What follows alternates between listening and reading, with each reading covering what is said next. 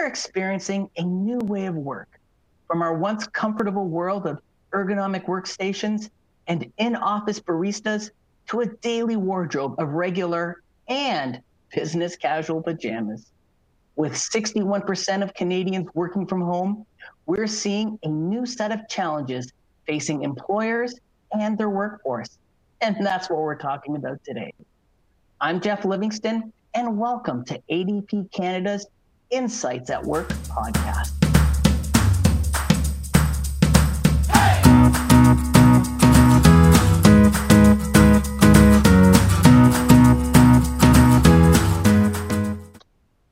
This is the podcast that looks at what's happening in the HR world, takes your questions, and studies the research to help HR experts move forward. It's prepared by HR experts for HR experts. So let's dive in. Today, we're answering questions from listeners who have found themselves suddenly working from home due to the global COVID-19 pandemic. Our guest joins us today from Calgary, Alberta, with more than 20 years of HR experience. She is currently responsible for looking after the daily HR needs of some of ADP's largest comprehensive services clients. Let's welcome to the podcast Anne Buckingham. Thanks for coming on the show, Anne. Hi, Jeff. It's always terrific to be with you, so it's my pleasure. Thank you very much for having me. Oh, you're welcome. So, like everybody else, we're adapting to a work from home situation.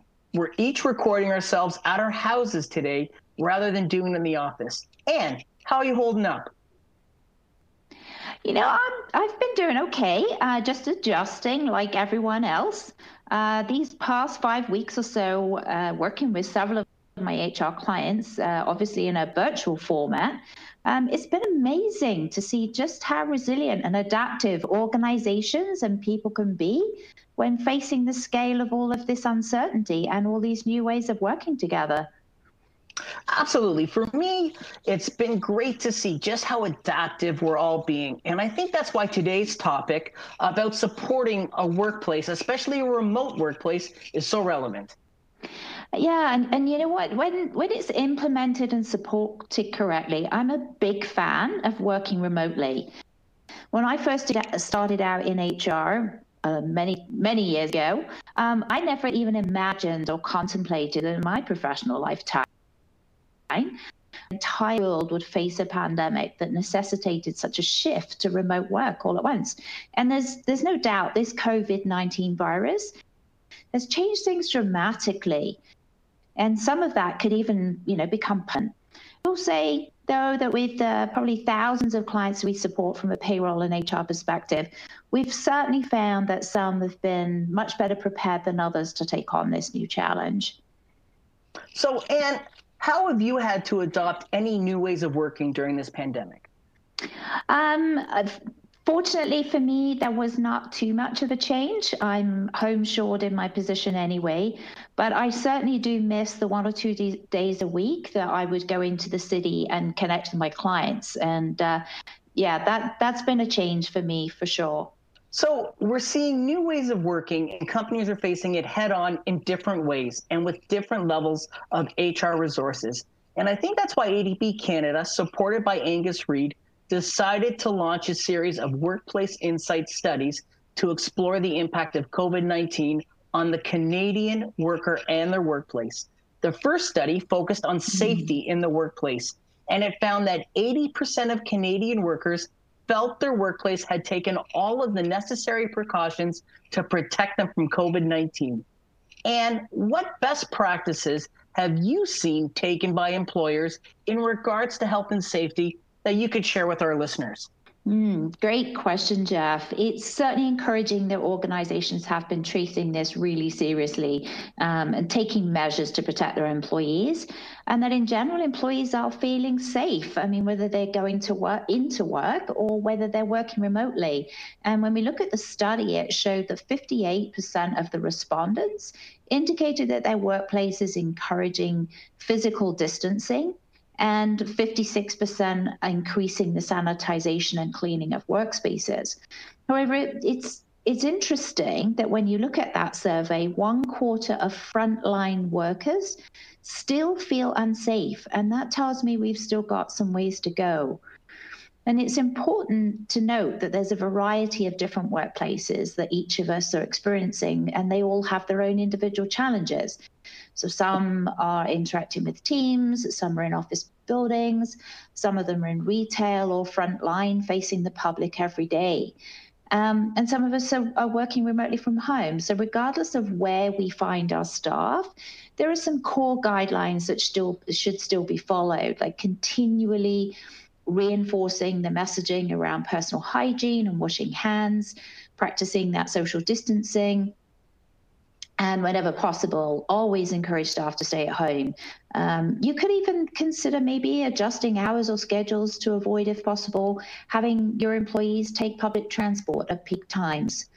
And let's not forget those who may not always raise their hands to indicate that they live with an invisible medical condition. If you're considering your workforce, it's important to recognize those who may be immune compromised. After all, it's an employer that has a duty to accommodate to the point of undue hardship, regardless of a virus or not. That's a good point about those invisible medical conditions. We're probably seeing incredibly high levels of anxiety outside of maintaining a physically safe and healthy environment. What are those best-in-class tactics that you're seeing that address a worker's mental health? Yeah, the disruptive events like this pandemic can and will cause employees to worry about the unknowns. And I also think it's indicative of the longer it goes on, those stress levels and anxiety could increase and may just require professional support. So this is where your Employee Assistance Program, or EAP, this comes into force with counseling resources covering not only health and wellness, but also financial guidelines. So during this sort of COVID-19 pandemic, we've definitely seen benefits and EAP providers increasing their staff and adding more virtual resources, like maybe even a telemedicine offering for employees. And if you have access to maybe health coaching benefits, concierge services, or other internal support staff, remind your employees of those facilities and resources as well. And if you don't have an EAP provider, then maybe explore them with your benefits provider themselves, or it could even be your payroll and HR services provider. And don't forget that depending on the situation, some or all of your workforce might need time off or accommodating for some of their alternative working options too. As we're moving to what seems like a new normal, what activity have you seen with your clients' business planning in terms of integrating their employees back into the workforce when restrictions begin to slowly lift? It looks like the Canadian businesses for sure have done a good job supporting their workforce for what's happening now. From what I've seen, the leadership teams are just now laying plans for workers to return to the office. I've seen changes to workspace configurations to allow for more distance between employees. I've seen creative floor markings around the office for high traffic areas like the kitchens or even the water cooler. And then where space is limited, there's flexible schedules for employees with their hours or being in the office so that it limits the number of people in the location at any time. Sounds like some great takeaways for our listeners to consider taking back to their leadership team. Now, we receive questions all of the time, and keeping a focus on today's theme of workplace safety, are you ready for a few of them? Yeah, absolutely. What have you got for me, Jeff? Okay, let's kick things off with a very interesting question from Shannon in Edmonton, Alberta. Now, this question brings me back to that ADP Angus Reid study that we referenced earlier. That survey indicated that over 40% of frontline workers felt pressured to go into work during COVID-19. Here's Shannon's question. From an occupational health and safety stance, should employers be expected to have employees work at home? Commentary about the fact that we are going to be starting to be able to open up, but the government has still mandated certain non-essential businesses to close. And organizations are finding these different ways to manage their employee activities with their social distancing. But most commonly, employers are choosing to have employees to work from home, as this will have the greatest effect in reducing the risk for employees and the business. Great. Here's another question, and this one's from Albina in Mississauga. And Albina asks, once employees return to work after being diagnosed with COVID-19, what are the employer's obligations to the recovered employees' co-workers? Thanks for that question, Albina. Providing an employee who previously identified as being diagnosed with COVID has no further symptoms, and then they met the recommended sort of quarantine or isolation guidelines, there should be no cause for concern here at all. The only thing to make sure as well is if there was any employee that worked in close proximity to the individual, that they too should also have been advised to quarantine. And please also respect that the identity of any affected individual should not be shared to the rest of the workforce. We recommend that you take steps to reiterate for all of those returning to work that they need to remain vigilant for symptoms and just continue to practice good hygiene. Okay, here's a good question from Sophie in Salmon Arm. How should you navigate employee concerns if they think it's not safe to return to work? This isn't an uncommon question, Sophie. Employers have a positive obligation to take reasonable care in the circumstances to protect the health and safety of employees. So where an employee has reason to believe that there is a dangerous condition, the employee may refuse to attend work or perform certain duties. So if the refusal is reasonable, it will depend upon individual circumstances. But the employer must respond and will likely include an investigation into the concerns and, if appropriate, adopt some measures to eliminate or reduce the danger. You cannot dismiss, discipline, or intimidate an employee for properly exercising health and safety.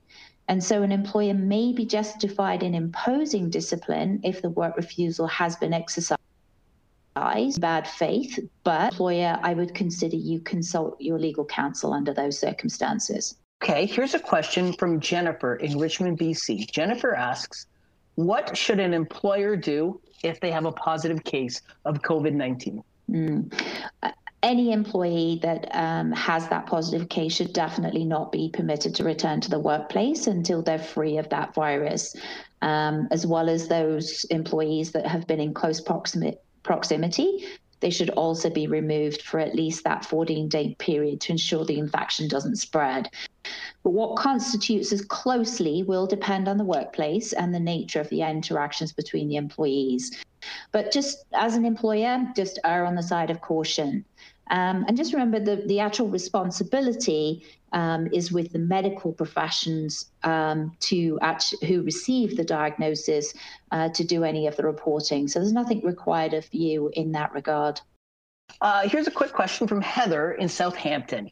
Heather asks, what should an employer do if they suspect a fellow employee is not being honest with them about having the COVID-19 virus, or if they were tested and they are claiming that their results came back clear? Well, Jennifer, most of us are taking as many precautions as possible to stay safe, and this could certainly happen. It's important to recognize that employees are not obliged to declare or provide any medical documentation. So if they are working and there is suspicion, just enforce them staying at home until they're clear of those symptoms. Okay, so I'm going to give this last question to Sean in Calgary. It's a great question, especially now that the weather's begun to warm up for the most of us. Sean is asking if you would recommend employers to encourage their staff taking vacation time now. I definitely would. With the better weather, it's great to get out and enjoy our beautiful countryside. So it will help employees to mentally recharge. Or they could even just take a day doing some yard work. It's very rewarding, especially now here in Calgary that our snow is finally gone. And it will help your business too with their time off liability. We've seen businesses reporting that time off has fallen by nearly 70% in the last couple of months. And so it means you'll be carrying a higher liability on your balance sheet. And it may not help you juggle workloads later in the year if employees have much paid time off that's been accrued. So it's a win-win. So I definitely encourage people to get out and get that fresh air and take some time off. Thanks for answering with some really great responses today, Anne. As mentioned, my guest today has been Anne Buckingham, one of ADP Canada's very own executive relationship managers. And getting to chat with you has been an absolute treat. And thanks to the listeners who wrote us with their questions. Now we want to know your questions. Send us an email with your workplace challenge and how we can help. Feel free to reach out to us at adpcanada_events@adp.com. On our next episode, we'll be talking with another HR expert again about today's most important HR issues.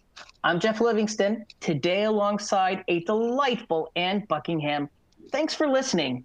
We'll see you soon on our next episode of ADP's Insights at Work.